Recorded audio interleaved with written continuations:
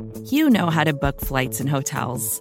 All you're missing is a tool to help you plan that unbelievable travel experience. That's why you need Viator. Book guided tours, excursions, and more in one place. There are over 300,000 travel experiences to choose from, so you can find something for everyone. And Viator offers free cancellation and 24/7 customer support for worry-free travel. Download the Viator app now and use code Viator10 for 10% off your first booking in the app. Find travel experiences for you. Do more with Viator.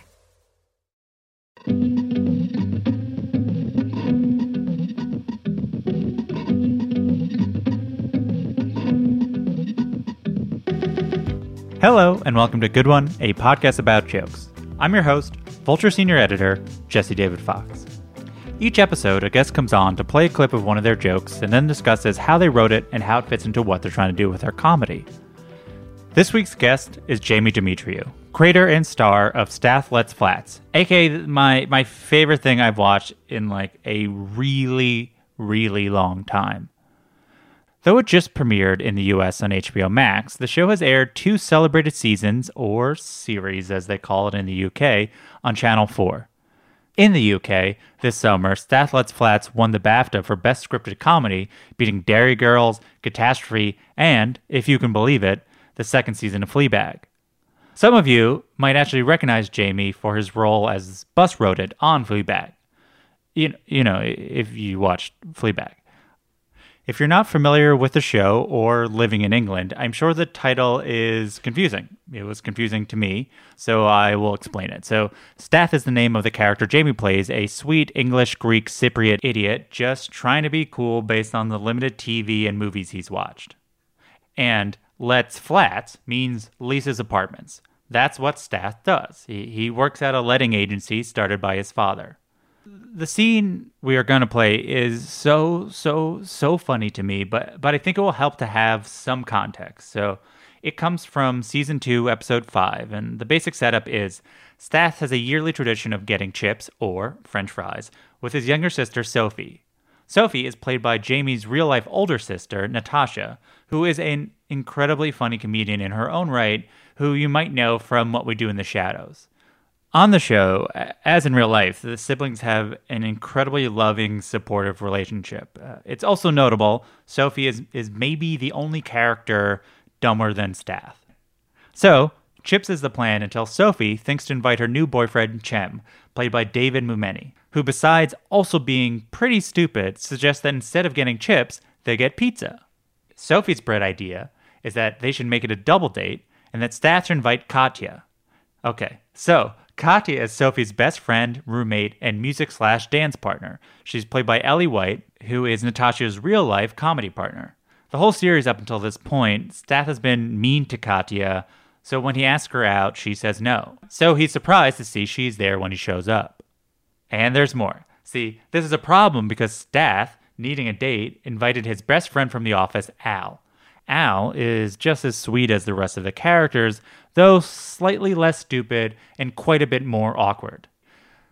Al and Sophie have a bit of a will they won't they thing, or as Sophie tells Stath, when she learns that Al is coming, it's mixed emotions. Al is played by Al Roberts, a comedian Jamie has worked with in the past. Okay, I think that's everything, but to keep track, Cem is the first to talk, then Stath responds, Katya then compliments Stath's outfit, they go back and forth, then the waiter comes. When it comes to order pizza, Sophie's the first to order, and then Al. I think you'll get it. Mostly, I'm so excited for you. I love this show. I want more shows to be like this, silly and nice, but clearly so well thought out. It was a joy to talk to Jamie about it. So, here is Jamie Demetriou.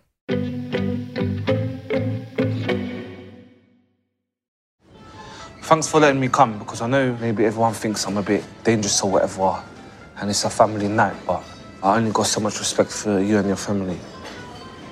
You've got good words, innit? I like the way that you have respected me tonight. By the way, I like your new kit. You look like the Desert Prince. Is it respect to interact? Hey, I like you got a different version of hair, small, coming up. Hey guys, have you had a chance to look at the food menu? Yes, thank you, mate. Oh, you're the waiter? Yeah. Oh, okay. Thank you. And my compliments for the chef.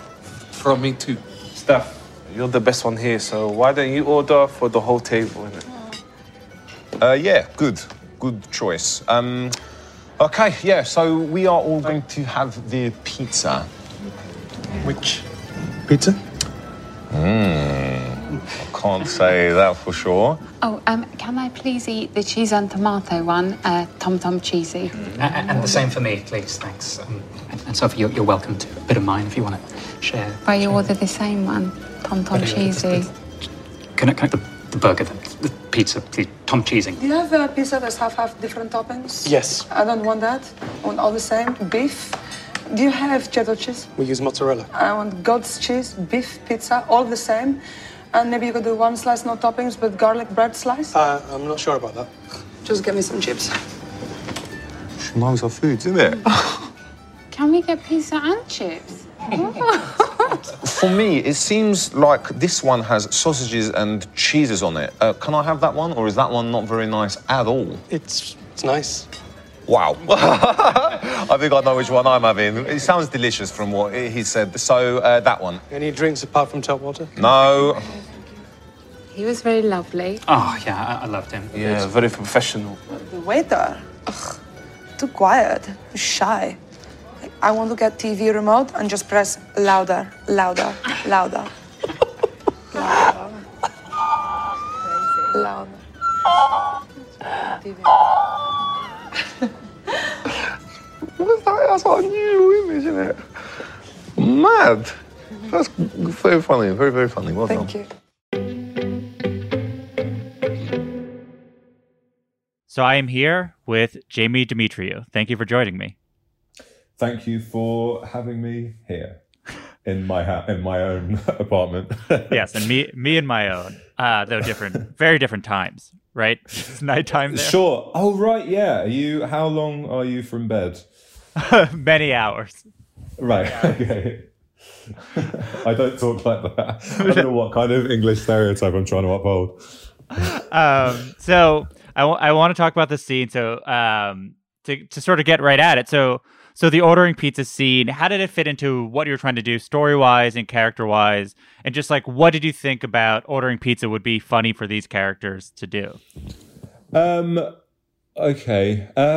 So I suppose I'm often kind of set piece led with the show, as in I try and think what like a funny bracket would be. I mean, I always talk to my producer about trying to find a kind of moment that would be the card in people's head for that episode. It's like if you paused it at any moment in the episode, you'd know which one it was just from that freeze frame kind of thing. So the idea of them all being sat around eating pizza felt very different. I mean, it seems so inane, but Yes. it felt so full of colour to me because I know it's mad, isn't it?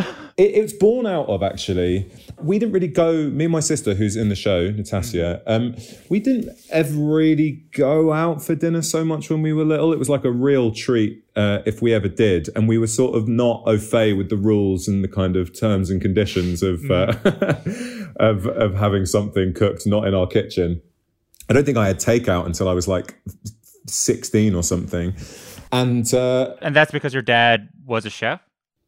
Oh, no, my mum would generally cook. Cool. In fact, to be honest, me and my sister cooked for ourselves from the age, I was like 11 when I started cooking for myself. But I think it's just a money thing maybe, or just like it just wasn't a tradition in our house. So we were the ones who had to break it for ourselves. But I remember just so many instances of just like dumb attempts to eat food not in our house. Like, me and my sister went to the US for the first time when we were kids with my mum. She had a kind of meeting thing out there. And she gave us like $6 or $7 or something to go and get breakfast together for the two of us. Not to be stingy. She just was like, didn't know. Yeah. And we went out, and I think I ordered like one sausage. And my sister had sorry, I'm just cracking up at my own story. And my sister, sorry, I just haven't thought about this for a while. And my sister would have got, I don't know, something, cereal or something. And at the end, she was like, now you don't just pay for the food, you have to give extra monies to the people who work here. Okay, so I'm going to be in charge of that. So we can't spend all the money. We need to save it to do that. Tip. And she walked into the kitchen to give them the tip. I remember her, but it's still, this is when I was like 10, and to this day, she'll know what I'm saying if I go, and this is for you, because that's what she said to the chef in the kitchen. Direct to the source. She just didn't want the restaurant to be stealing from the people who work there. Sure, no, it's very nice. Yeah, that's amazing. But stuff like that, yeah. I mean, the actual like exact sort of reference point for it was I went to a friend's house. I'll tell a much shorter story here. I went to a friend's house when I was like 17, and none of my friends could like cook or anything. And one of them made a soup, like enough soup for everyone. And they were all kind of like bad boys kind of thing. Yeah. Used to just like fucking around and like getting arrested occasionally. And I remember them really taking themselves seriously for this evening because this soup was being cooked. And they kept, before the soup came to the table, they kept saying my compliments to the chef. Got it. My compliments to the chef. Because it's like the whole of Staff is just about a bunch of people saying things they've heard people say in movies and trying to pass them off in their own mouths. And it's like they'd heard people say my compliments to the chef, and it sort of allowed them to feel like grown-ups and not fuck-ups for a second. And I thought there was something quite sweet about that. End of references. How does the show written? So for those who aren't familiar, here in the States, essentially all sitcoms, even small ones, will have a writer's room of some sort, of at least a few people to larger teams, and they break the stories together, they punch up the stories together. I know there's someone you worked with for the first series, as you would say, or first season, as we would say. But generally, how do you write a show? How do you write a scene like this? Is it all you?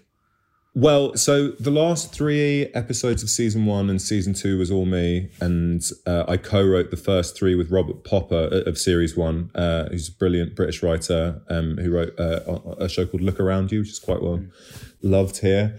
He's brilliant. And but yeah, generally I write on my own. My producer Seb Barwell, along with Robert Popper, who became script editor of the show, so we'll sort of like read a couple of drafts of it kind of thing, are my kind of sounding walls, and they'll sort of bring me back on the road if I'm veering off and you know, help out. But when I write, I'm completely on my own. Yeah. I heard you once say that you write phonetically. What does that mean for something like this? Like when you, for the line which is like, is it respect to interact? Are you like writing it out incorrectly? Yeah, it's written like that. Yeah. Interact with a K. Yeah. Can you hear just sort of how all these characters speak in your head? Like, is it a very, you know, like, are you, I feel like there's some visual writing comedy writers and they're sort of more auditory. Like, is it something where you can really, really hear sort of everyone speaking? I think so, yeah. I think the actors themselves bring so much to it and will more often than not elevate what I have. But there is a kind of, the joke more often than not lies in the way that something's said versus what is said. Yeah, I think that there are some that literally don't work if they're not said in a particular way because the joke is exclusively in how it's said. Yeah. I mean, I think that's part of the reason it took 1,000 years to get over the line. Because I've had to sort of learn, you know, I think this is fine. I think I just had to learn over the years that every stage of script development, be it showing it to the commissioners, you know, showing it to my producer, doing a table read, what for rehearsals, every script kind of has to be different and to suit a different purpose. You know, a script that is absolutely perfect on the page, it's sort of been built for that medium kind of thing. And you do kind of have to do that because the people who are financing it and the people who need to understand it kind of thing. And I'm sort of more than happy to go through that process now because it does help you to understand your script better. If you write a script that's like, I tend to kind of build on the sort of auditory, like the stuff that is about tone and delivery tends to come in the last pass. Yeah. so much of the scene in the show is really about the characters. You're having 5 characters that every line they're saying is very much in their line. So I want to talk to you about character very specifically and go through each one. And I want to start with Stath. But sort of I want to ask in general, so we're about the same age, and I feel like in the States, growing up, there are a lot of big characters, especially in movies. There was like the Mike Myers movies and the Will Ferrell movies, etc. You know, but like the last 5 to 10 years here, it's sort of dried up outside of sketch. Like you just don't see big characters in the way that you used to. Has a similar thing happened for y'all? Do you feel like has comedy become much more realism based? And is the show a response to that? Is the show just, you know, what about it has made you so drawn to doing character comedy? It's funny, isn't it? Because I think that, that's definitely the case here. But I've got to say, you know, when I started writing it, that wasn't so much the case. We still had like Peep Show, and there was still quite a few kind of character, like heavy character things coming out. And then while I was in development for about 6-7 years, and you know, by the time I got to the sort of 4th, I was like, I don't know if I want to write like a big sitcom anymore. Definitely not about a letting agency. What the hell am I doing? I don't have a stance on this world. Like I really don't have any interest in any of this. And you know, I'd just done Fleabag, and that had exploded, and I was, you know, and I thought that was brilliant. And you know, I think that it's important to say that I absolutely love, you know, I think that a big part of the turn that comedy's taken is great. You know, there are so many great shows that are, you know, focusing on naturalism, etc. I do think there's a progressiveness to it. I think my issue is the complete absence of the other. It's like, I mean, I was definitely worried about making it towards the end, because I was like, do I even stand by this? Do I want to be part of this, you know, how the diversion that's going on? And now that it's out and it's done, I've sort of, you know, over time, obviously it hasn't occurred to me like today, but over time it's, you know, I am proud. I'm really proud to have a show that's sort of a kind of hard comedy. And also what I will say is I've really learned as well, I hope, to attempt to prove that a hard comedy doesn't mean nothing of substance. Yeah. Like, I think that there's a tendency to see a comedy drama as a show that keeps its comedy and its drama in separate lanes. Like, you have your funny bit and then you have your dramatic bit. But I think that some of the moments that I like the most in Stath are where you take something that should be dripping with pathos and just like completely undermine it. But that doesn't mean the pathos is gone. It just means that there's two things happening at the same time. The thing that, to what you're saying, this thing that I noticed, even sort of reading some interviews with you, is a thing that I'll notice will happen often with comedy here, which is people or critics who like the show want to find a way to argue it like it's important. You know, like they'd be like, oh, is the show about, they'll ask you if the show's about gentrification or Brexit. And I feel like, and you'll push back a bit. I guess my question is, what do you feel is important about just like, here's a thing that is silly and nice and not use it pejorative, like it being a thing that is a hard comedy in of itself is an important thing. Totally, yeah. I mean, I think there's a million answers to that question. God, I mean, my director always says that I'm deathly serious about silliness. And I think I was about to just start talking about comedy budgets in the UK, just like destroying any lightness with admin. But I do think that you know, money has been sucked out of anything that feels like it's representing kind of like funniness alone in the UK. And I do think that there's something quite important about trying to stop that from being the case, because it just means that this like lovely tradition that we have, that, you know, that is just, it's great. You know, I mean, you know, importance wise, when I think about like the kind of foundation of my joy growing up, 90% of it is like Father Ted, Sacha Baron Cohen, The Office, you know, every era kind of like, you know, it's sort of, its color palette was defined by the comedy that I was into. And I think it's important to I don't know. I just think as a personal mission, it feels important, you know? So I want to talk more about creating Stath. So the earliest, at least I know of you doing the character, is on Channel 4's comedy Blaps, which was in 2013. But had you been doing the character? I know you've done live character stuff. Had you been doing a version of it before, or was it something you created for a video performance? Sort of, where was that initial origin? I think the origin was just the voice. I think I was doing live stuff for like before I got the commission. I'd been doing live stuff for like 4 or 5 years, and you know, in that I'd sort of tried to just sort of work out what voices I can do that have whole kind of lives behind them and aren't just like sketch characters kind of thing. And growing up, meeting loads of Greek people and sort of living in a community full of loads of sort of mixed Euro English accents, and being around a lot of thick people, including myself. Thick meaning stupid.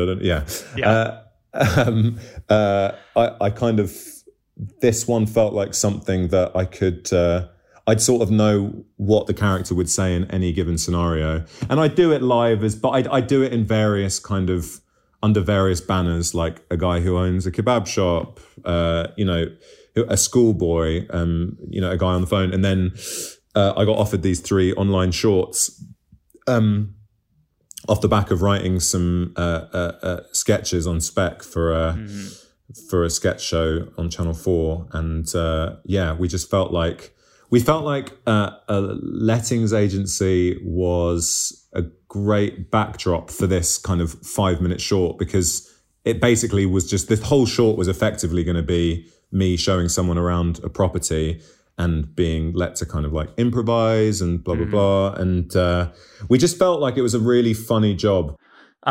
You mentioned the voice, and so between the first short you did and the 6 or 7 years until the first season, the voice changes. It sort of gets much lower. It's closer to your voice, at least in tone. In so much that the voice led so much of who the character ended up being. How did the change in voice correspond to sort of how the character evolved by the time you got to the first series? That's a thinker. I actually, do you know what the funny thing is? I think that the development really took place in the process of shooting series 1. I mean, the voice got lower gradually over the years, because when I'd be kind of trying to demonstrate lines to my exec or my producer in the room, I just found that they'd get irritable because it was so nasal and like up here. I was like, that can sustain a short, like a 5-minute short, but 6 episodes of 23 minutes, absolutely no way. But I think the biggest development, you know, for me as a writer as well as Stath as a character, was I think I had a stupid, rebellious streak in me that was like, why do characters have to be likable? Get over it. And it's not, and I learned that it's not about likable, it's just about interesting. And people who are loathsome aren't interesting if they have no redeeming qualities at all for the audience to hook onto. And I just did not understand that until season 1 came out. And I noticed that the general reaction to the first couple of episodes was okay, but Stath is reprehensible in it. He pushes a guy. He isn't nice. He isn't immediately nice to his sister. But I took for granted that the audience just knew everything that had happened in the 5 years of development. We'd built this backstory for him where he was bullied at school, etc., etc. And then I remember people saying to me in season 1, episode 3, when you get a sense of that in actually spoken in the story, people are like, I had no idea. So he's a sweet guy. I'm like, yeah. Isn't this the sweet guy show? I thought that's what this was. And everyone's like, I remember my therapist saying to me, she was like, why? I don't know why she was watching my show and talking to me about it, but I remember her being like, what do you have against yourself that you've made this character so obnoxious? And I was like, no, I thought he was nice. No, it's definitely a thing that I noticed from when I recommend the show, that by episode 3, and definitely by episode 4, you you were like, oh, I get it. I root for this kid. I said kid because like he does, especially as the voice, the mix of sort of the voice and how he misspeaks is very sort of like a little kid. And I think right, yeah. And then when you see him interact with his sister, you're just like, oh, we're watching these little kids who happen to be grown-ups. There's something really sweet about that. Right, exactly, yeah. That's the aim, yeah. The other influence that I heard you mention was how reality television stars talk. Can you talk a little bit about how that comes into play?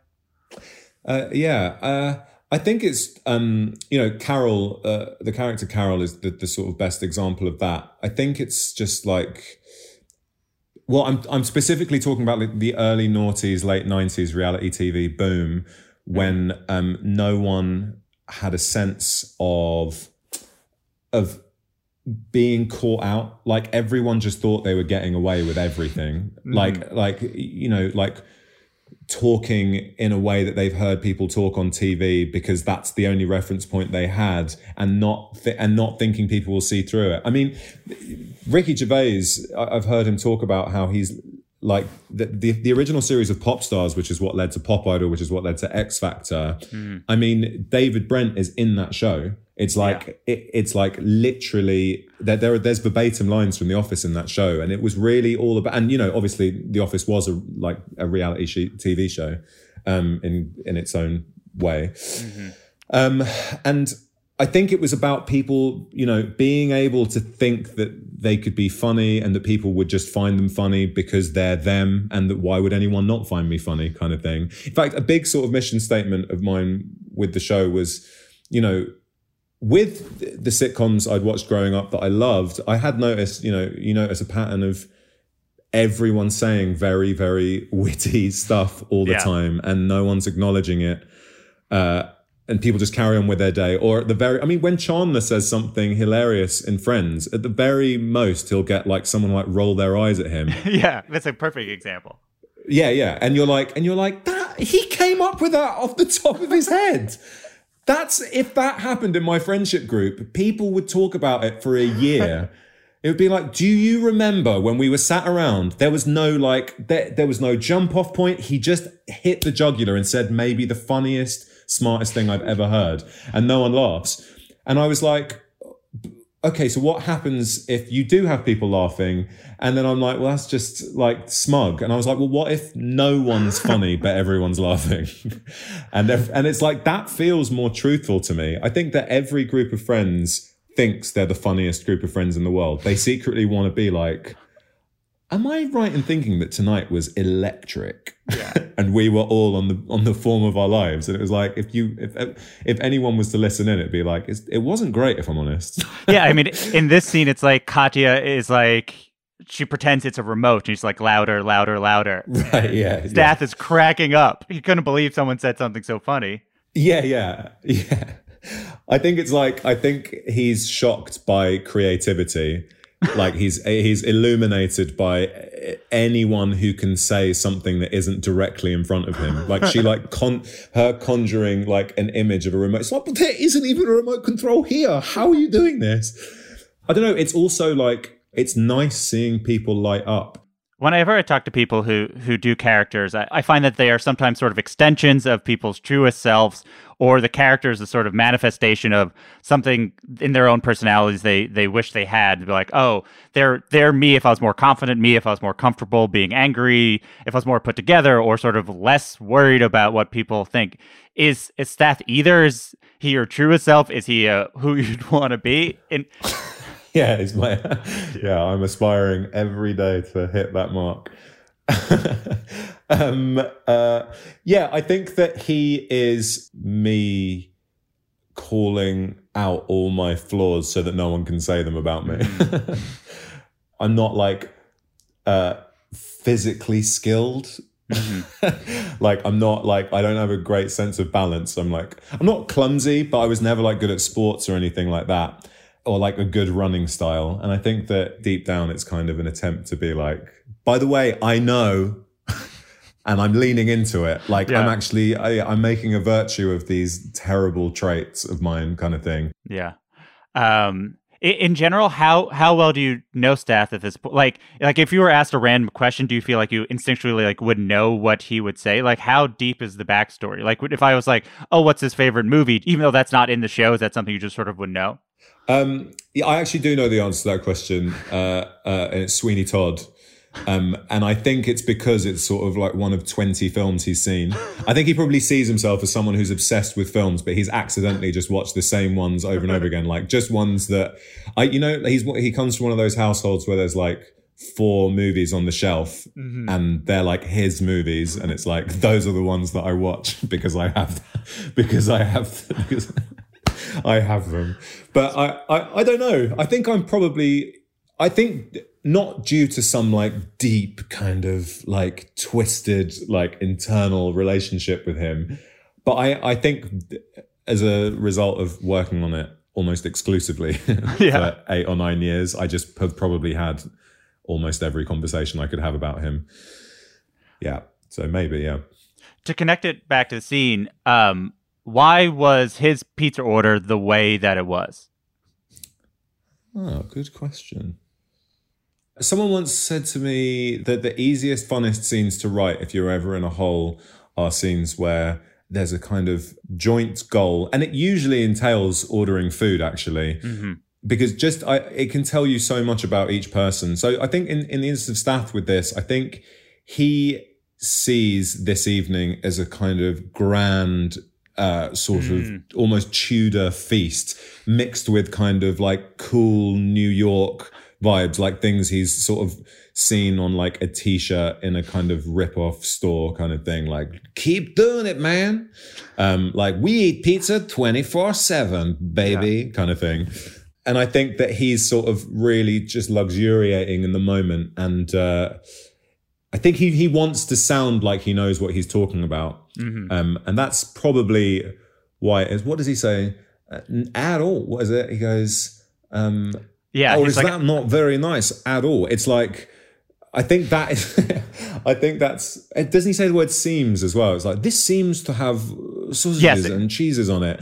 I think that's him being like, I understand that the combination of food can create a delicious taste, but there's a good chance that combined incorrectly, this could be quite bad for both of us. Kind of thing. I think he's just sort of lost in the moment and just wants to say something that sounds like someone in a movie might say. But then, Katya kind of actually making no sense whatsoever sounds cool to him.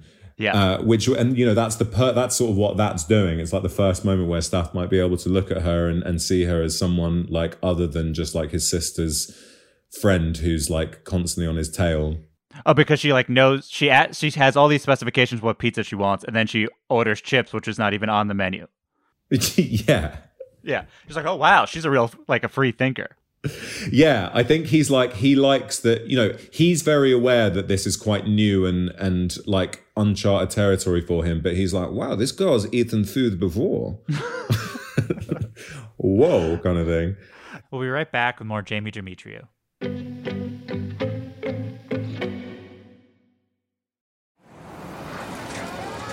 Fox Creative.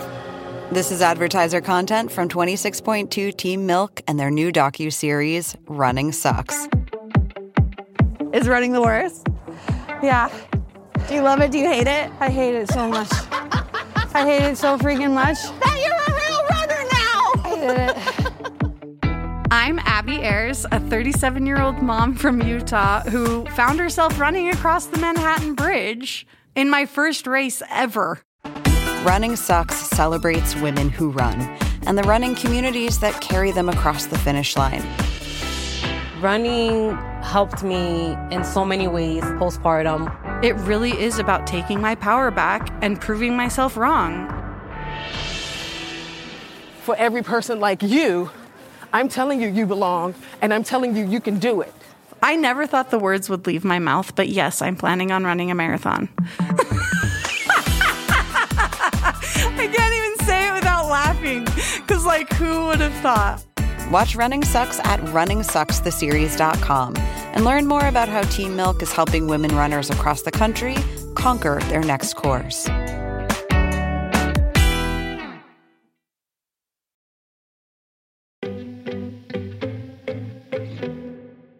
And we're back with Jamie Demetriou. So I've heard you talk about a lot of the development stages between the short and the series was thinking about the other characters and thinking about how they related to Stath, and how each character also brought out different things about him. So I wanted to talk about the other characters a little bit, starting with Sophie, who's played by your sister, Natasha, who was also in the short, but evolves quite a bit. Can you talk about sort of her both as a singular being and as a character that relates to Stath? Yeah, I mean, as anyone who knows her or seen her do stuff, she's unbelievable performer, always has been. I mean, we, forever have been doing sort of character-y stuff around the house, doing impressions of our mum and dad particularly. But I think with Sophie, I was very aware that a lot of characters that Tash does in her own right, live and otherwise, are kind of loose nerve endings, very kind of roof blown off, kind of mad characters, who are just like quite surreal, and I kind of didn't want to step on any of their toes, kind of thing, for any development that she might have. And I was like, and I know a kind of much sort of quieter, sweeter side of her, obviously. And I know that she's an incredibly gifted, subtle, naturalistic actor. And I was like really keen to kind of expose that side of her, because I don't think a lot of people can do what she does in the show. Like, be so small and quiet, but I find her so funny in the show, and actually acts as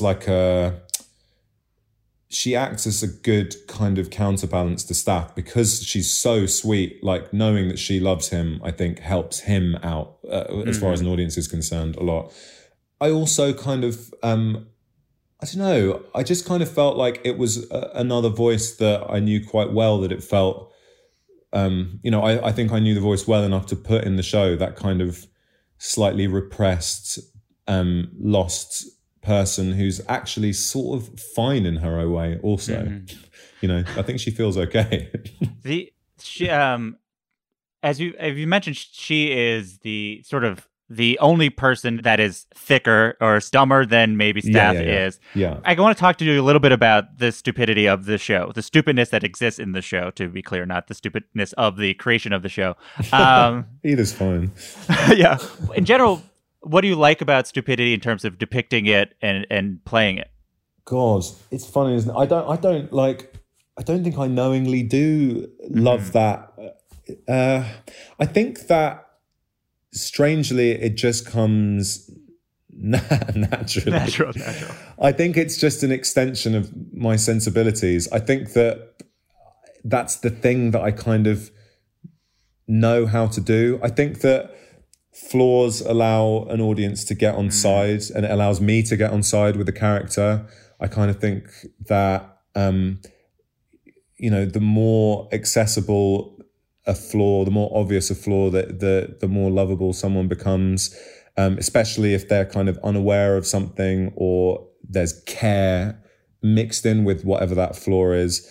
I think it just allows a character more wiggle room to kind of just be. If someone kind of knows too much, I think you're more inclined to, raise an eyebrow. Not that you're not about a character who says stuff that is so as stupid as Stath. I mean, I think ultimately I'm sort of going around in circles when the answer really is it's literally just an extension of what comes out when I try and be funny, Well, I think what is interesting though in your answer is there's a moment in the first series where a rival of your father points out that sort of like you can't fix someone like Stath with Stath's problems, which is, I don't know if I've seen a show that has like characters that are sort of unbelievably dumb, like so dumb that if they were in the real world, they could not like have jobs, they couldn't sort of interact, like, and it is the first time I've ever seen a show where it's like this person has a legitimate deficiency. I don't know if I remember this correctly in my developmental psychology classes, but from what I remember, younger siblings tend to pick up certain things earlier in development than the first child, essentially because they learn how to sort of talk and walk from someone who's closer in age from their older sibling. Do you feel like Natasha taught you how to be funny or what being funny is? Oh. Are there specific things you're like, this is so much that is so formative to me that came directly from that? Right, yeah. She would love me to say 100%, wouldn't she?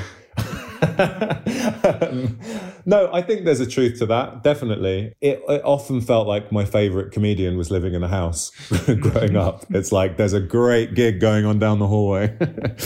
Oh man, but she was like a teenager when I was 3 years younger than her. So she sort of, I wanted so much for her to just make me laugh all the time. My favorite game would be to take my class photo from school and get her to do impressions of how all the people in the photo sounded to her, just from looking at her. And I think that things like that, I developed like a real love of working out in what ways everybody is stupid, I guess. And she's also really good at taking the piss out of herself and like calling herself out. But like that's the biggest competition with us, like who can call themselves out for doing the dumbest kind of thing, who can be the most confident in their own stupidity kind of thing. And I think that's inevitably, it must be led by her. I mean, the other thing that you've talked about is part of your sense of humor was you guys as the sort of like sounding boards for each other to sort of respond to. She called them your eccentric parents, or sort of your not typical life growing up. Can you talk a little bit about what that liked and how that sort of influenced what your comedy became? Yeah, sure. I mean, you talking about the kind of these characters not being able to kind of cope in the real world. I think that my dad kind of laid the foundation for me believing that they could. The material that came out of him growing up, 99.9% of it is stuff that would get cut in kind of note stages because like they wanted the show to feel like it could exist in this universe. And I'd be like, no, it was always the true stories that got cut quickest because they just felt like unfathomable. I remember him growing up being like, being on the phone to his bank and going, excuse me, I tried to, every time I put my card in the machine to get the cash out, it doesn't come out. And they'd be like, did you press your PIN code? What's your PIN? And he'd be like, yeah, I pressed the numbers. Yeah. And they're like, but what? Okay, do you know what your PIN code is? And he went, yes, the numbers. And they're like, but which numbers? And he went, well, whichever ones I press. And he thought that it was just like, put the card in, have a bit of fun with the numbers and the cash will come out kind of thing. And, things like that would happen constantly. The amount of times I would see something insane happening in the street and then I'd get closer to it and it would turn out to be my dad. Like a guy walking down the street holding a tree and I'd be like, oh my God, there's a guy over there holding a tree. Oh my God, he is the reason I'm alive. And he would have stolen a tree from someone's garden because he thought they had olives on it and then they didn't, kind of thing. So I think stuff like that, I mean, a coping mechanism is probably true. Ultimately, we lived in a very loving household. It wasn't devastating. It was just often quite surreal. The ceiling on what was sort of possible was shattered most days. And I think that you would be insane to just sit and observe and then carry on with your day. Yeah. Or not, in fact, not even insane. I think that I'm very lucky to have had someone there to catch their eye kind of thing. Because I think if I didn't, I would have just seen it as normality and observation, being able to put words to an observation about something that happened or try to reenact something that happened. I'm talking about people talking about their parents as if we were the first people to do it. Like everyone does it.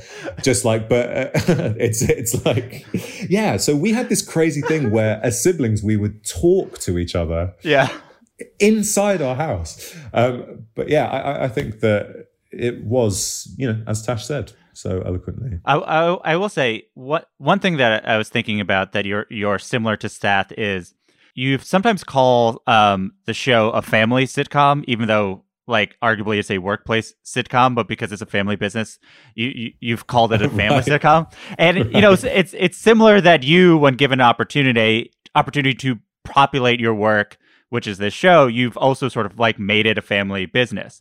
Right. Is family how family and work and sort of your sense of self overlap? Does that feel like a way that you connect? Does that make sense to you? I also think about how like Stath really wants to have a kid in a way that I feel like you don't really see many characters.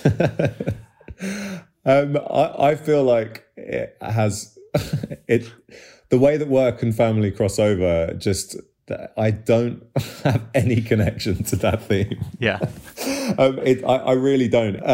But the child thing, I do. I've always said that I don't necessarily feel like stereotypically Greek. Like growing up, I didn't like relate so much to the Greek side of my family. I loved them, but like I definitely felt different. I mean, my mum's English, so that's probably a big part of it. And we didn't really interact a huge amount with them as much as I'd like. But I've always felt like one of the two big pillars of Greekness in me is that I remember being broody really young, and seeing a kinship in that with other Greek guys my age that I found so funny. Like hearing a guy who is like simultaneously planning a kind of robbery in some instances and being like, I'll tell you what, when my daughter's born, the way in which I'm going to love her will transcend any love I felt in my life. I just found that, you know, and I did find it, I was like, I really can't think of so many shows where that's been the case. And it felt like such an easy goal to be like, oh, that's how to make him likable as well, you know, make him be really excited about that and fill him with love for that. So to get back to the pizza scene, why does Sophie order the pizza the way that she does, which is, can I please eat the cheese and tomato one, a Tom Cheesy? It's so nonsensical that I feel like insane trying to. But I suppose there are reasons. Sorry, this just really reminded me of I was thinking today about doing this podcast, and I assumed like stupidity and stuff would come up, and I was like, oh, I know how I'm going to be. I'm going to be so earnest and really try and dig deep. When ultimately, a lot of the time, the answer probably is, I just thought it was really funny. Yeah. And I remembered and I was thinking about it. And I remember I did a sketch with Mr. Bean like 10 years ago as like as an essay. And I remember him doing this like really dumb thing where like it's a funeral and he's like crawling on the floor because he's left his sweets in the coffin, his candy in the coffin. And I remember him stopping because he wanted to sort of do something physically different. Yeah. And he was like, and then taking this opportunity to be like, I just want to thank everybody ever so much for being here. I just can't tell you how much today has meant to me. This is a very important scene in the oeuvre of Bean. Yes, I just want to reposition my thigh as I crawl towards the coffin. Thank you ever so much. Anyway, that just brought to mind when discussing why Sophie says, I will have the Tom Cheesy. I think she says what she says because she wants the simplest pizza and she's nervous that she might, it's more about the way she says it, and she's nervous that she might get saying a food name wrong. Mm-hmm. I think she feels like she probably doesn't deserve to be there. Oh. And I think that she's like, but simultaneously thrilled by that fact. It's like, oh my God, I'm doing a thing that someone might do in an American TV show. Like I'm like here on a date with my brother and my friend, and I'm sort of setting them up, and you know, Al's here. I think she's just, I think it's so much more about how she says it. She's she's crawling with excitement that she gets to, like, just the action of holding a menu and then saying something from it to a waiter, I think is like one of the best moments of her year. You mentioned Al, who's played by Al Roberts, who's a longtime friend and collaborator. Can you talk about similarly this sort of creation and evolution and sort of how he relates to both Stath and Sophie? Yeah. So Al was in the Cambridge Footlights when I was going up to the Edinburgh Fringe Festival, which is like the big annual comedy festival here. We were at university at the same time. I went to a different university, but Footlights is like the most prestigious sort of comedy university group in the UK, and debatably, but I'd say so. But I'll take your word for it. Yeah, sure. I saw him in this show, and he blew my mind. I just thought he was the funniest thing I'd ever seen. And continued to. He's in a sketch troupe called Sheeps with a guy called Liam Williams, the guy called Darren Johnson, who actually was the first script editor on the show about 7 years ago. And I just couldn't get enough of him. And he's kind of elusive. It's quite, we didn't socialize so much. And I think initially it was just like, I so badly want to hang out with that guy. If I write him into my show, there's a chance I might be able to, kind of thing. And just like being able to, I just wanted to bolster the show with some definites. And I was like, Al will definitely be funny if he's in it. It will just bring so much to it. I'm like, I'd be so lucky to have him. And again, similar to Sophie, I was very aware that the kind of characters that Al likes to play are often authoritative, and people around him are kind of obeisant. In fact, the joke of his characters that he does live a lot of the time is that they are kind of obnoxious and up themselves, and he doesn't realize that no one gives a shit about what he's saying. That's kind of the shtick a lot of the time. I mean, he's a brilliant character actor who play a million things, but I sort of needed a kind of Jeff in the show. I mean, Sophie gives Stath so much love, but it's kind of, she's his sister. So Jeff is in Jeff from Curb Your Enthusiasm. Got it. To Larry, kind of. Yeah, I needed a Jeff. It's not. I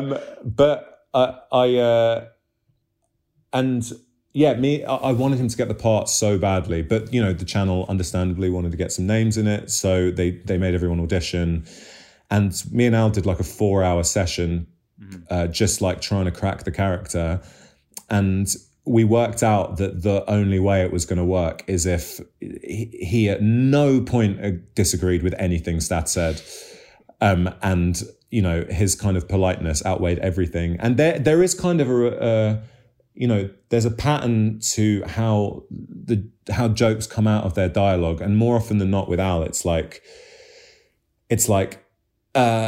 Stath will say something stupid. Al will approve of the stupid thing that Stath said. And then Stath will pay Al like a compliment that's way too big for the advice that Al's given him. And Al will try and deflect the compliment and then sort of attempt to accept it. You mentioned compliments, and this scene pretty early on has one where Chem says to Stath, you should order as you're the best one here. The show is filled with people giving each other compliments. What do you find so funny about giving and receiving compliments? I do find it very funny. I think it's like dumb people being earnest and being lovely. There's just something so simultaneously nice and funny about it. Like, I just think it's the kind of remedy for irony. Like just someone letting their guard down to just sort of like fill the room with love is really funny to me. How are you at receiving compliments as a person who's having some success? Are compliments a thing that are natural for you? I think I'm okay with it. I think I just sort of, I will either kind of just switch my brain off and say, thank you so much, that's so nice of you. Or I'll interrogate the compliment to try and find what the negative subtext is. Or, natural kind of deflection. I don't know. I think it's just it's a strange moment, isn't it? To just be told something nice. I think it's sort of unfair. It's like, not on me. It's sort of unfair that I should sort of receive that so frequently. It's like, that's too nice. I will say, I agree with you, but I've learned that is not how a lot of people see compliments. A lot of people just like getting them. Right. Maybe. Like there's like normal. They're not normal like they get them all the time, but they like, oh, sometimes if you do something, you get complimented, and that's a good part of life. Where I think there are certain people who they are a peculiar thing of life that you're like, what's let's reckon with it with the TV show that has people constantly have compliments being given. Right. Yeah, that makes sense to me. To talking about Sophie and Al, my colleague Catherine Van Arendonk compared the show to The Office in a piece on Vulture recently, and in many ways, at least to me, tonally and comedically, it reminds me more of The American Office, just because it's like a little bit sweeter. Considering how huge that show was growing up, there's no way for it to sort of not have shaped like what you thought a sitcom could and should be like. But how much was it an organic influence, and how much it was you intentionally iterating on, well, this is sort of like the sort of sitcom in people's brains. I don't want to subvert it or try to do things that are playing against it. I think entirely organic. I don't think there's any point in which I sit down and say, how can I do what The Office did? I just want the show to be as funny as it can be. And I think, I think ultimately the thing that was so original about The Office probably wasn't the kind of the structure of like 2.1 characters in the center, and then like a sort of overseer, and then there are so many parallels that are drawn that I can draw myself so easily, but I don't think any of them were intentional. Actually, no. I think that it even took me a while to realize that I'd accidentally made a show in an office, because in my head I was like, it's a lettings agency. He's in a car, or like he's in apartments. And then it was like, oh, we should probably house this somewhere. Well, let's give them like a base, and most of the show will take place out and about. And then eventually you're like, oh, they're spending a lot of time in an office, like that show, The Office. And it's like, oh, and there's a sort of heterosexual love story at the front of it, and a buffoon that's kind of like overseeing everything. Oh, and like a couple of people that you need to make the buffoon like not seem too reprehensible, blah, blah, blah. And then someone who rolls their eyes kind of thing. I mean, I think, it just happens. And I think it happens because I think The Office just did everything right. And you kind of go, well, what feels right now? And naturally you're like, you're just led to these kind of pillars that seem to work. I mean, funnily enough, I think that at the very, very beginning, a big decision we had to make, just on sort of Office comparisons, a big decision we had to make was whether or not to make it mockumentary, because it was around the time that it was like booming, and the production company that make a show called People Just Do Nothing, which is a really successful mockumentary here that's good, and it was like a big question about like, should we utilize that this mode that allows you to deliver exposition in a talking head so that you can just focus on the funnies in the scenes. And the decision came down to two things. I think one was, I want the characters to be alone from time to time. Like, I want the comedy to not come out of bravado. And I think I want there to be a joke that, I want there to occasionally be bravado that's drawn out by things other than there being a camera there. Mm-hmm. Like, I want their characters to be like literally by themselves in a room sometimes and see what what that brings out. But also I just wanted to challenge myself to work out how to write exposition into dialogue in scenes between people. And not that you don't do that in a mockumentary, but I know myself, and I reckon I would have probably lent too heavily on that as a device and ended up not really coming out the other side of it I think that I probably didn't make it a mockumentary because I wanted so much to make it a mockumentary, like for the wrong reasons kind of thing. Yeah. It's like, oh, that'd be easier, and I don't want it to be easier. Yeah, I think ultimately, yeah. So back to the pizza scene. Why does Al order the way he does? Because he wants to impress Sophie, or kind of he wants to show her that he's like her and that they get on really well. And they might, it's more structural, his answer in this instance, because he wants to share a pizza with her kind of thing. But he obviously hasn't thought it through because he doesn't understand that ordering the same thing as someone is the only reason why you wouldn't want to share with them. Yeah. So the other main character in the scene is Katya, who's played by Ellie White, who you also have known, who also works quite a bit with your sister. They're double act partners. So it's the same question, but I also, I think in an interview past, you described Stath as sort of asexual and innocent. How Katya does not have that energy. She calls him sexy. She seems to have a more grown-up understanding of what the relationship should be. Talk to me both about sort of creating Katya and what does it mean to introduce a person like Katya to a character like Stath?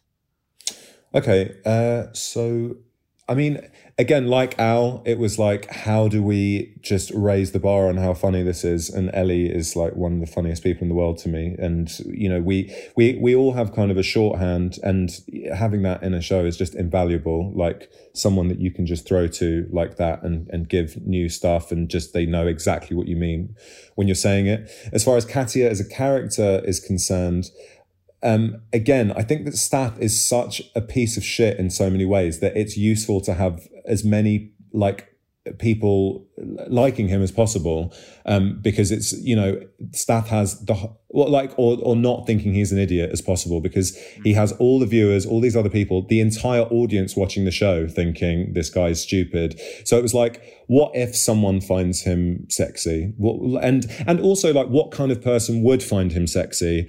And you go, well, someone who probably has no taste and sort of like sees a kind of like football player in a fairground mirror. Like that's sort of, I think, how she sees him. It's like he has an earring and he has a suit and he has leather shoes and like says stuff from films, and she doesn't see through any of that. I think she just takes it all at face value.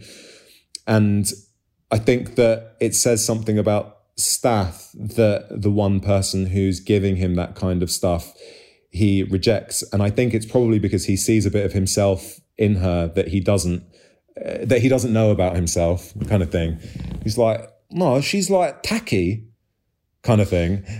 Like, as in like, there's some, in fact, I think the main thing with him is that he sees her as like very foreign, while he doesn't realize that he's probably more foreign than she is, kind of thing. And I think that he probably, there's a duality with Stath, which is that he probably wishes he was an English gentleman deep down, but is simultaneously really proud of being Greek. But I don't think he knows what either of them means. I think growing up, I struggled a lot with kind of that, knowing, like, I could see that like there was loads of funny Euro stuff. Like I'd go to Cyprus and you'd watch a sitcom and it would just be like a guy like falling over 1,000 times in half an hour. Or like I remember seeing a prank show over there that was just like canned laughter without pause, just canned laughter from beginning to end.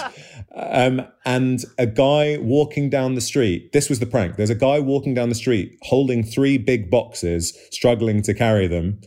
And like, wah, wah, wah, wah, was like playing over the top.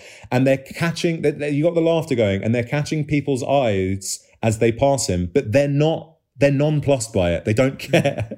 They don't care that he's doing it. It was just like so lacking in quality. I remember watching a sitcom where instead of windows in the studio, they had like glossy posters of windows.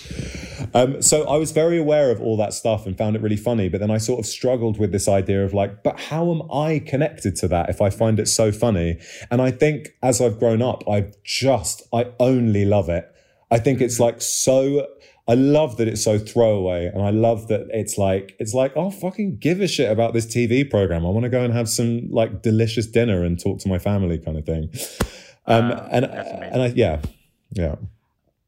You mentioned the sort of certain physical humor that you watch, and though we can't, it's not in this scene, and it's hard to really depict on audio, I do want to at least talk a little bit about physical comedy for people who have watched the show and will. A type of thing that you do, I think, 3 or 4 times, which is like a series of a physical comedy act where there's the soccer ball, when you score a goal on your own net thing, spoiler alert, the energy drink, the keys. I think the keys is my favorite one.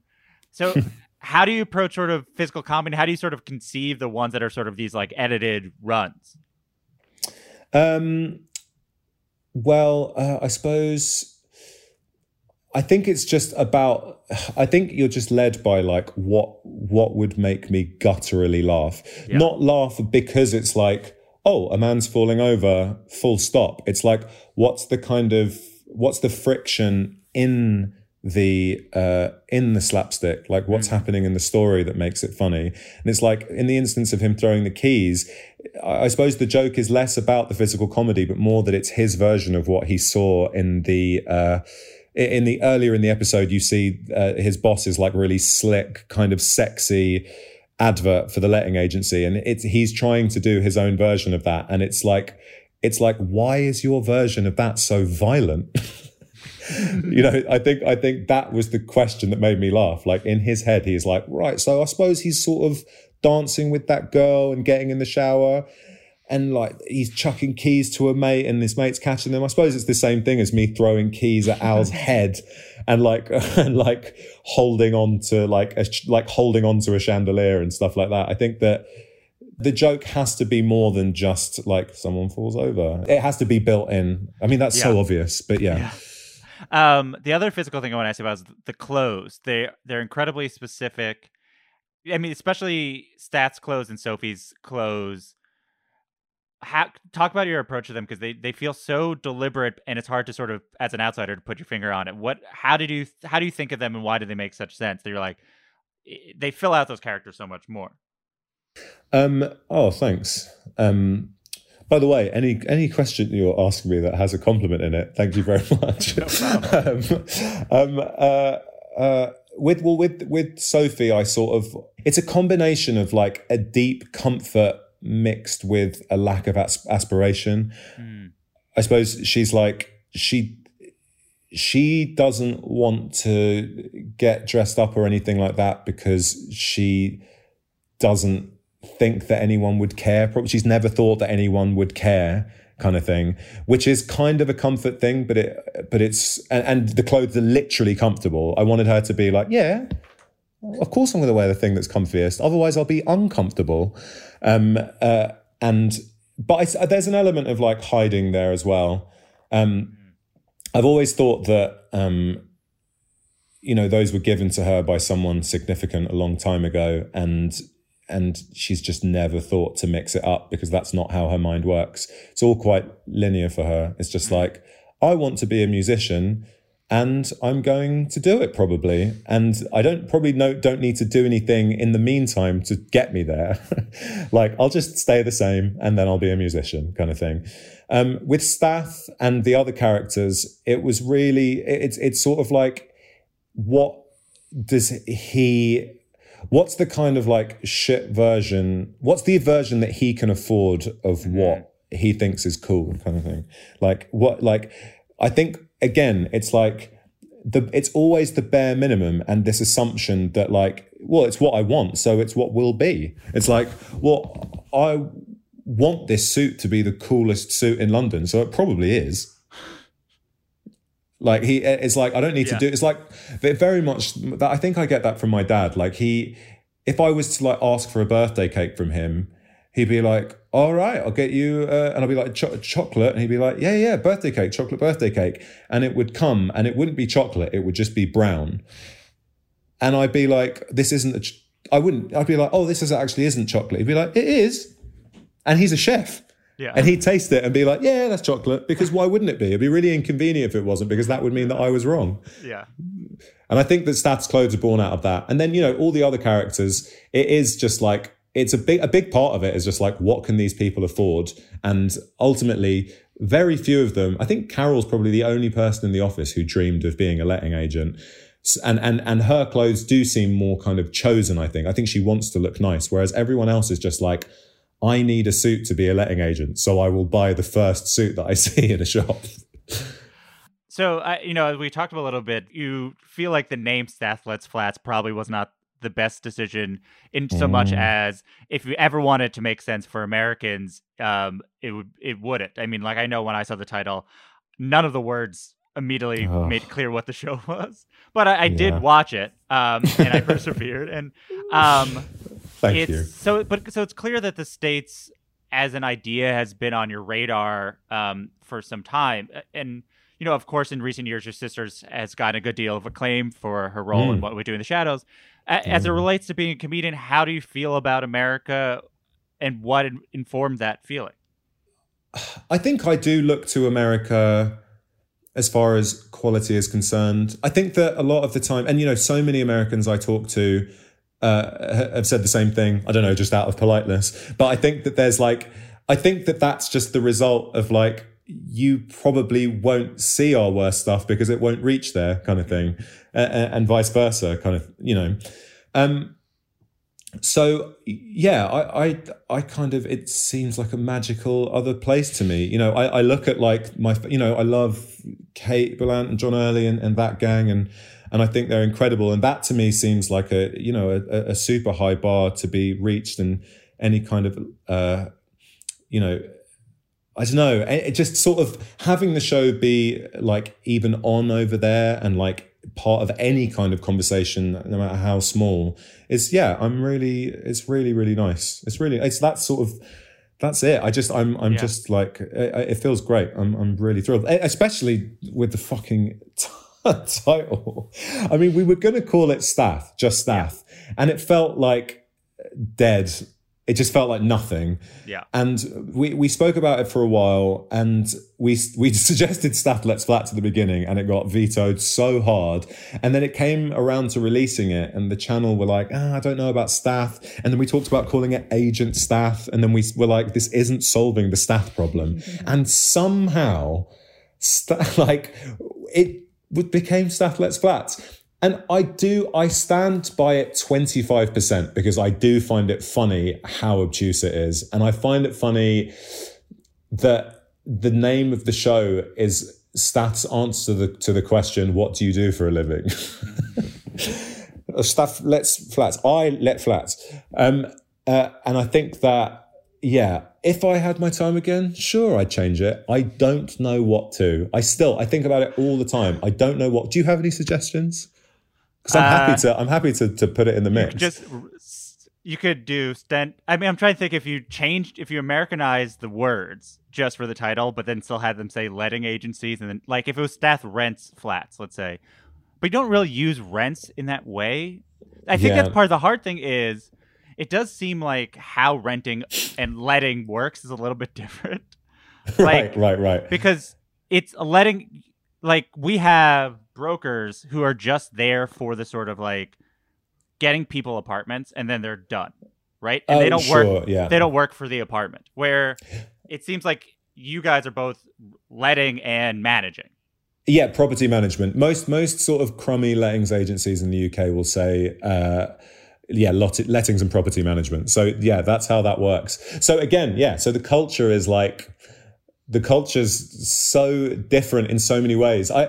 Ultimately, there is probably a title out there, but we fucked it and it's done, and I just sort of have to accept it. And that, I think I really, really had given up on the idea of, it just had never occurred to me that it might work over there. And also, it's such a local show. Like the voice is so specific to our part of town. So like even being asked on a show like this is like, it's so lovely that anyone's kind of into it over there. Yeah, I mean, I don't watch a lot of British things, partly because I've decided it's too much to have to learn about, and I'm like, if I have to watch one thing, I have to watch like 100 of it.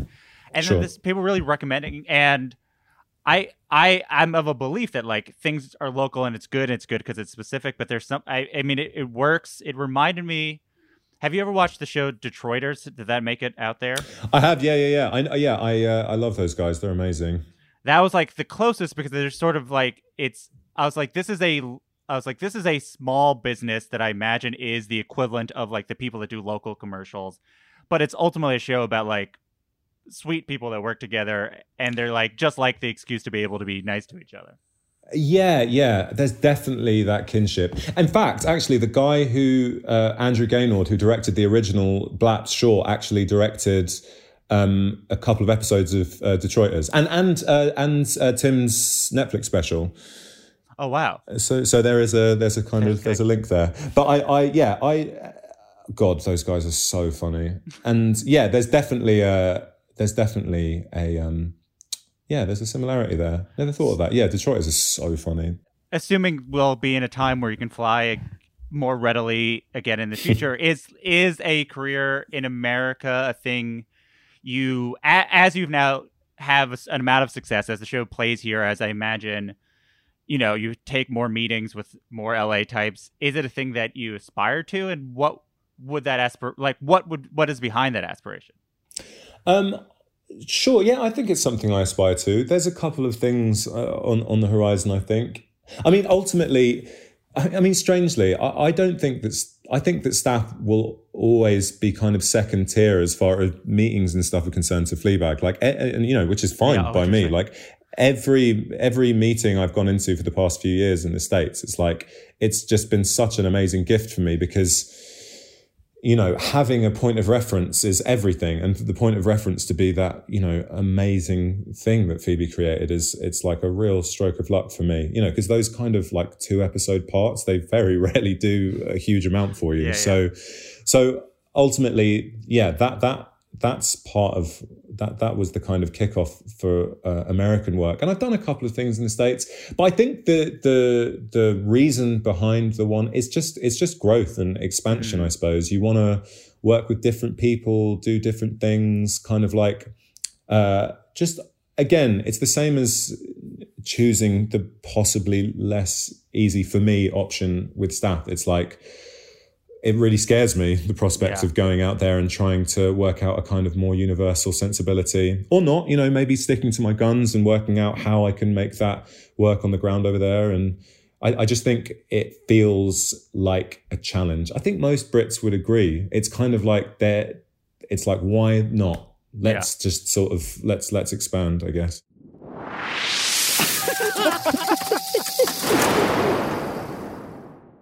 So that sound means it's time for our final segment, which is the laughing round. It's like a lightning round, but because this is comedy, it's a laughing round. Great. Do you have a favorite joke? Oh, do I?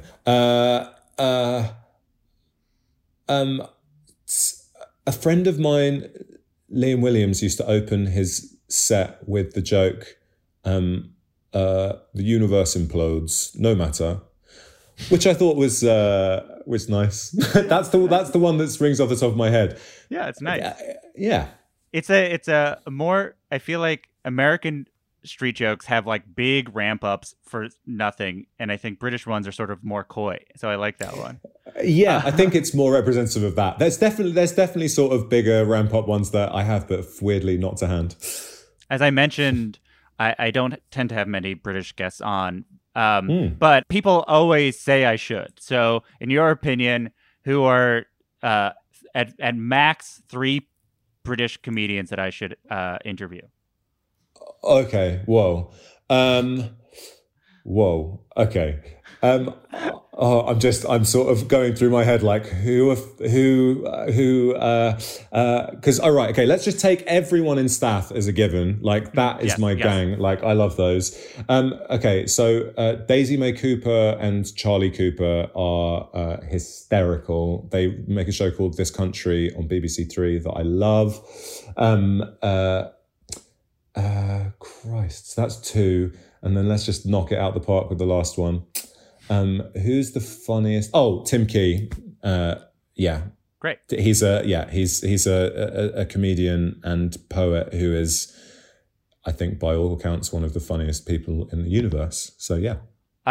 Is there I often ask if there's a joke you wish you could steal, or a character, or is there a sketch? Is there any sort of comedic unit that you've seen another person do that you saw and you wish, you think, I wish I thought of that, or wish I could do that, something to that effect? Let me think. lately, there's this show, This Country. There's an amazing episode where they just sit on a train platform, and the whole episode just takes place with them sat on this bench, just talking to each other. And I would love to work out how to like make like the deepest bottle episode imaginable. I love the idea of really knowing how to have faith in like the tiny kind of thing. So yeah, I think that's again the one that springs to mind. It seems that you are very into at least singing R&B ballads. Yeah. Do you have a yeah, obviously. What is your favorite one to sing? What is your favorite one? What is the R&B ballad that comes to mind when I brought up this question? 4 Seasons of Loneliness by Boyz II Men is stunning. Yeah. And this will be the last one. Do you have a joke or a bit or a character that you did an amount of times and the audience never liked it, and you kept on trying and they kept on not liking it, and maybe you've given it up, but you'll go to your grave being like, that character was so funny and the audience was wrong the entire time? Let me think. I did a character who had varying success called Michael Eggwater, who was a guy who was trying to get his daughter back. His estranged daughter had come to see him do a show, and I would annihilate myself on stage every night, because the joke was he just keeps really badly hurting himself while he's trying to impress this estranged daughter, to the point that I had to go to hospital because I'd like fractured my heel. And it just the fact that it wasn't getting laughs and I was getting so hurt, just it made me feel more and more like I needed to continue doing it, because it was like, I was like, I need at some point or another to get something out of this pain. And, you know, it kind of started to go well occasionally, but I definitely had some of my worst ever gigs doing that. I remember doing a show as him. It was in a huge venue. It was like a competitive stand-up comedy night, the Leicester Square Comedy Awards. And I did like a 5-minute set, and it got so my girlfriend was there to support me at the time, and she was sat on a balcony, like on the top right. And I remember any time she laughed in support, the sound of everyone's necks in the audience craning to her to see what she might have been finding funny was louder than her laugh. Just this like, woof. Like, and it was like they were like, she must be watching something funny on her phone or something, because there's clearly no comedy going on in the room right now. It's like she was interrupting their silence. Yeah, exactly. It's like, excuse me. Yeah, so that springs to mind, yeah. That is perfect. That's it. That's the end of the interview. Oh, cool. Thank you so much. This was fantastic. Oh, yeah? Thanks, man. I'm never quite sure on podcasts, so I think you're thanks quite very much. good at it. I feel like I've heard you say that, and you are, other than you thinking you didn't do well, you do quite a good job explaining all this stuff. Oh, that's very nice. I think it's more just about, I find it quite difficult being myself. I think it's like, if people don't like a character, I can easily sort of rationalize that. But if someone doesn't like me, I'm like, ah. So yeah, interesting. That's it for another episode of Good One. You can watch Stath Lets Flats on HBO Max. Follow Jamie on Twitter @JamieTonight and on Instagram @JamieDimitriou. Good One is produced by myself, Jelani Carter, Hannah Rosen, and Camila Salazar. Gautam Srikrishnan did our theme song. Write a review and rate the show on Apple Podcasts. 5 stars, please. Email any comments, questions, or laughing around suggestions to goodonepodcast@gmail.com or tweet at us @GoodOnePodcast. I'm Jesse David Fox, and you can follow me @JesseDavidFox. Good One is a production of Vulture and the Vox Media Podcast Network. We'll be back next week with a new comedian and a new joke. Have a good one. Every time someone says have a good one to me, I'm like, they must be a fan. But it happens literally all the time. And every time I'm like, do they know? Why do you run? Why does anyone? I always thought that runners loved running, and that's not the case. Most runners hate running, but they choose to do it. In the new docuseries Running Sucks, brought to you by Teen Milk, Abby Ayers learns why women runners everywhere are driven to go the distance. It really is about taking my power back and proving myself wrong. Team Milk is about fueling women's performance and helping them along their marathon journeys. You can sign up now for the inaugural Every Woman's Marathon taking place in Savannah, Georgia on November 16th, 2024. Learn more and register at everywomansmarathon.com.